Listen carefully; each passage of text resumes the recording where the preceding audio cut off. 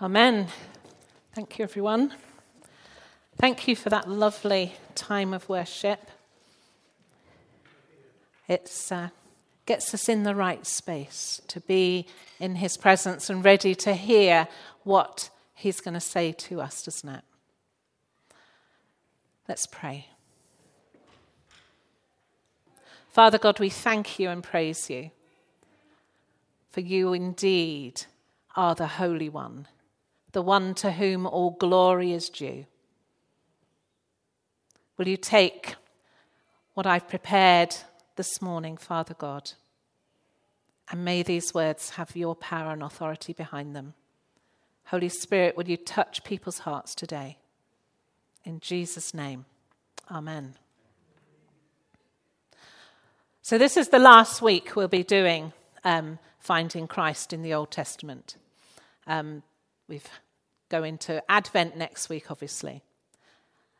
And as I said, the first day of this series, it would take a very long time to cover every prophecy, every pre-incarnate appearance, and every type, that's person or thing, that foreshadows Christ.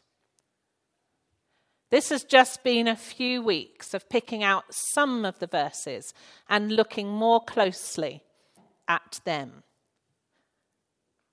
But do think about doing some research for yourself. It's fascinating, and it does grow your faith as you start to see how God's story from the beginning of time, his plan, was to redeem us from our waywardness, to draw us back into relationship with himself. And he always planned from the beginning that that would be done through his Son, our Lord Jesus Christ. We haven't had time to look fully at the Psalms. They are full of imagery and prophecy of the coming Messiah.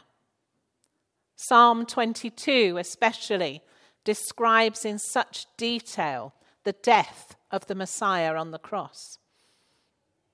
On the day of Pentecost, when the disciples received the Holy Spirit, we read in Acts that Peter stood up and preached to the crowds and quoted from Psalm 16 to show that the Messiah was to be raised from death and that Jesus was the Messiah.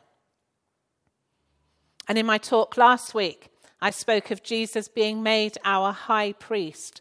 Psalm 110 tells of God making Christ our high priest forever. That's just a taster of what's in the Psalms. After Psalms in our Bibles, we come to the books of the prophets, the major prophets and the minor prophets. Isaiah especially has so many prophecies about the Messiah, his birth, his life, his death. When Jesus first spoke in the synagogue, he read from the beginning of Isaiah 61 and declared, "Today this scripture is fulfilled in your hearing." In other words, I'm the one the prophet refers to. Jesus quoted from the scriptures about himself so many times, and especially from the book of Daniel. So we have Christ's authority that these prophecies were about him. God was sending that message from the beginning of time. So with Christmas rapidly approaching, I thought it might be nice to look at some of the prophecies about the birth of Jesus. So we've got a few of those. They're all very familiar passages we hear every Advent. Isaiah 9, 6-7. For to us a child is born, to us a son is given, and the government will be on his shoulders, and he will be called Wonderful Counselor, Mighty God, Everlasting Father, Prince of Peace. Of the greatness of his government and peace there will be no end. He will reign on David's throne and over his kingdom, establishing and upholding it with justice and righteousness from that time on and forever. The zeal of the Lord Almighty will accomplish this.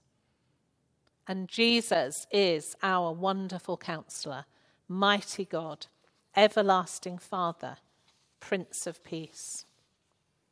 Then we come to Isaiah 7:14, where it reads, "Therefore the Lord himself will give you a sign. The virgin will conceive and give birth to a son and will call him Emmanuel." And that's picked up and quoted in a dream that Joseph, Mary's husband, had in Matthew 1:20 to 23. And it follows on from Joseph is considering how he's going to divorce Mary. And in his dream, it says, after he had considered this, an angel of the Lord appeared to him in a dream and said, "Joseph, son of David, do not be afraid to take Mary home as your wife, because what is conceived in her is from the Holy Spirit. She will give birth to a son, and you are to give him the name Jesus, because he will save his people from their sins." All this took place to fulfill what the Lord had said through the prophet. The virgin will conceive and give birth to a son, and they will call him Emmanuel, which means God with us. And then when the Magi came to visit the newborn king, they went to Herod's palace. Herod's advisors find a verse in Micah to tell the Magi that the baby will be born in Bethlehem. We read in Matthew 2:5 and 6, "In Bethlehem in Judea, they," that's Herod's advisors, "replied, for this is what the prophet has written. But you, Bethlehem in the land of Judah, are by no means the least among the rulers of Judah. For out of you will come a ruler who will shepherd my people Israel." That quote comes from Micah chapter 5. All these prophecies came to pass exactly as prophesied. If you have time to look up the other prophecies about the life of Jesus, you will find that they too have been fully fulfilled. There's one passage that I want to focus on today. It's in Isaiah. I want to look more closely at it. Let's read Isaiah 28:16 to 17. "So this is what the sovereign Lord says. See, I lay a stone, a tested stone, a precious cornerstone for a sure foundation. The one who relies on it will never be stricken with panic. I will make justice the measuring line and righteousness the plumb line." Another prophecy of the coming Messiah. I found this on Got Questions. God speaks to the scoffers and boasters of Judah, and he promises to send the cornerstone, his precious son, who will provide the firm foundation for their lives if they would but trust in him. Since ancient times, builders have used cornerstones in their construction projects. A cornerstone was the principal stone, usually placed at the corner of an edifice, to guide the workers in their course. The cornerstone was usually one of the largest, most solid, and most carefully constructed of any in the edifice. The Bible describes Jesus as the cornerstone that his church will be built upon. He is foundational. Once the cornerstone was set, it became the basis for determining every measurement in the remaining construction. Everything was aligned to it. As the cornerstone of the building of the church, Jesus is our standard of measurement and alignment. Jesus, our cornerstone, our firm foundation. But note, if we put our trust in him. Peter quoted this passage in 1 Peter 2:4-8. "As you come to him, the living stone, rejected by humans but chosen by God and precious to him, you also, like living stones, are being built into a spiritual house to be a holy priesthood, offering spiritual sacrifices acceptable to God through Jesus Christ. For in Scripture it says, "See, I lay a stone in Zion, a chosen and precious cornerstone, and the one who trusts in him will never be put to shame." Now to you who believe, this stone is precious. But to those who do not believe, the stone the builders rejected has become the cornerstone, and a stone that causes people to stumble, and a rock that makes them fall.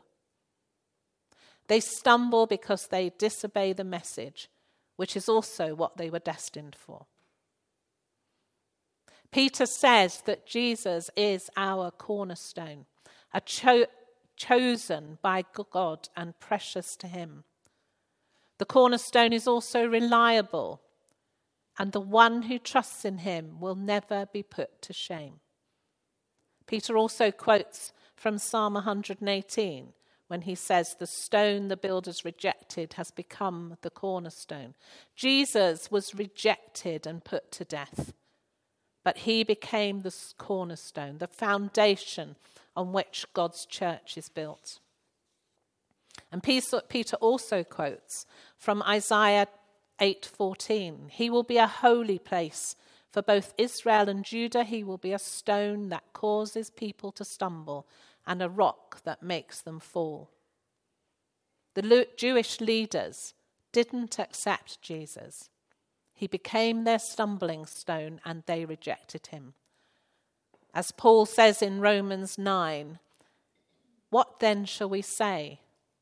That the Gentiles who did not pursue righteousness have obtained it, a righteousness that is by faith. But the people of Israel who pursued the law as the way of righteousness have not attained their goal." Why not? Because they pursued it not by faith, but as if it were by works.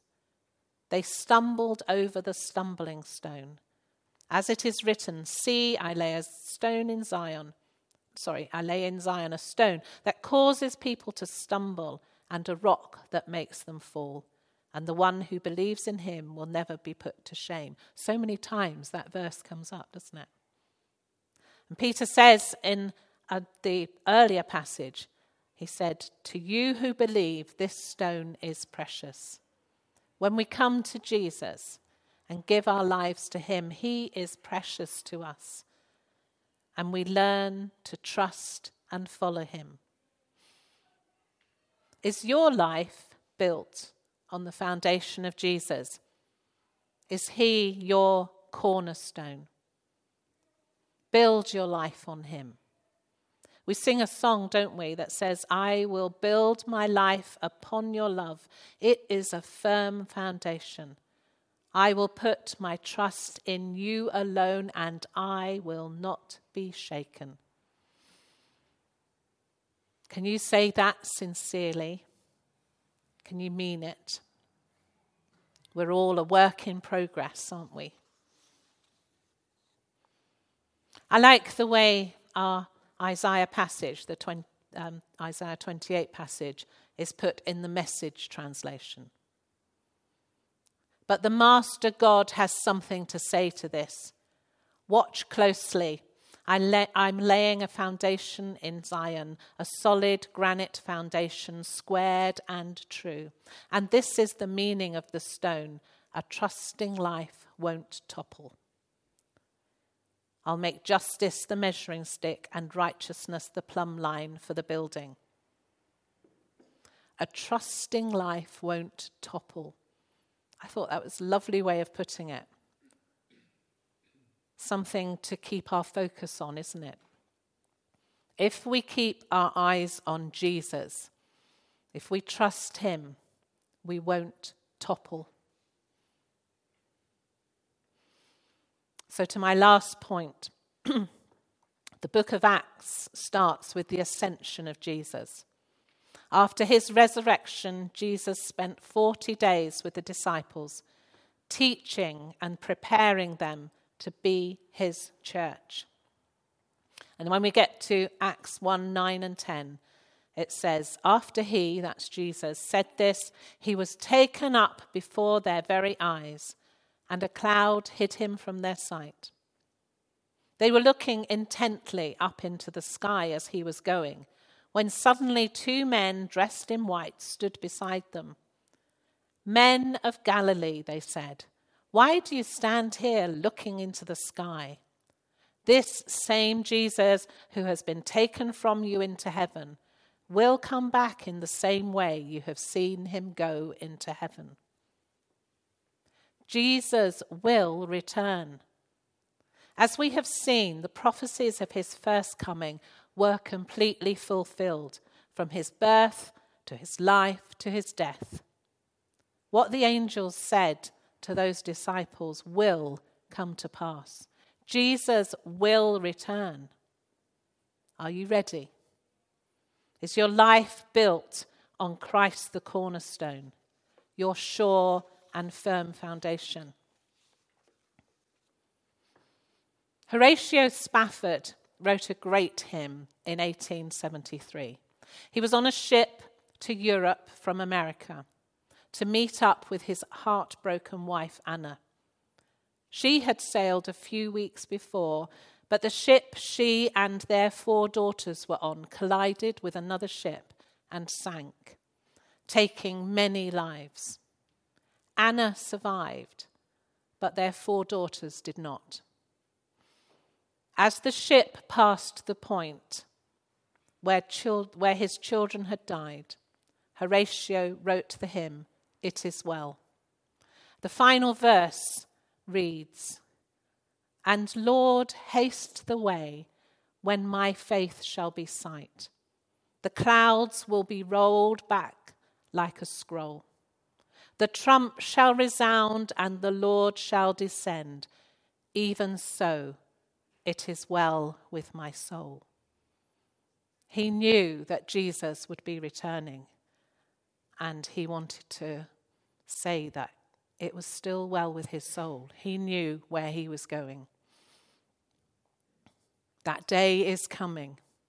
We aren't told when, but we are told to be ready, alert, waiting. Are we ready for Christ's return? Can we sing with Horatio? Now I'm going to try and sing this, so hopefully, perhaps you'll join in. It is well with my soul. It is well with my soul. It is well with my soul. It is well with my soul. Let's pray. Father God, we thank you that your Bible, that your scripture to us, your word, is a living word. Thank you, Lord, that in everything that we read, we find your story. We thank you that that story, is of how you want us to be in relationship with you, how you sent your Son, how you told everybody that that was going to be happening. You gave people plenty of time to turn to him. And so we thank you that we live in an era that is post his birth, when we can know Jesus personally. May we fix our eyes on him. May we put our trust in him. May we build our lives on him, so that we can indeed say, "It is well with my soul." Thank you, Father God, for your love. Thank you for your care and your guidance. Thank you for your promise that Jesus will come again and that we will be with him and you one day in the new heaven and new earth. Thank you, Lord. Amen.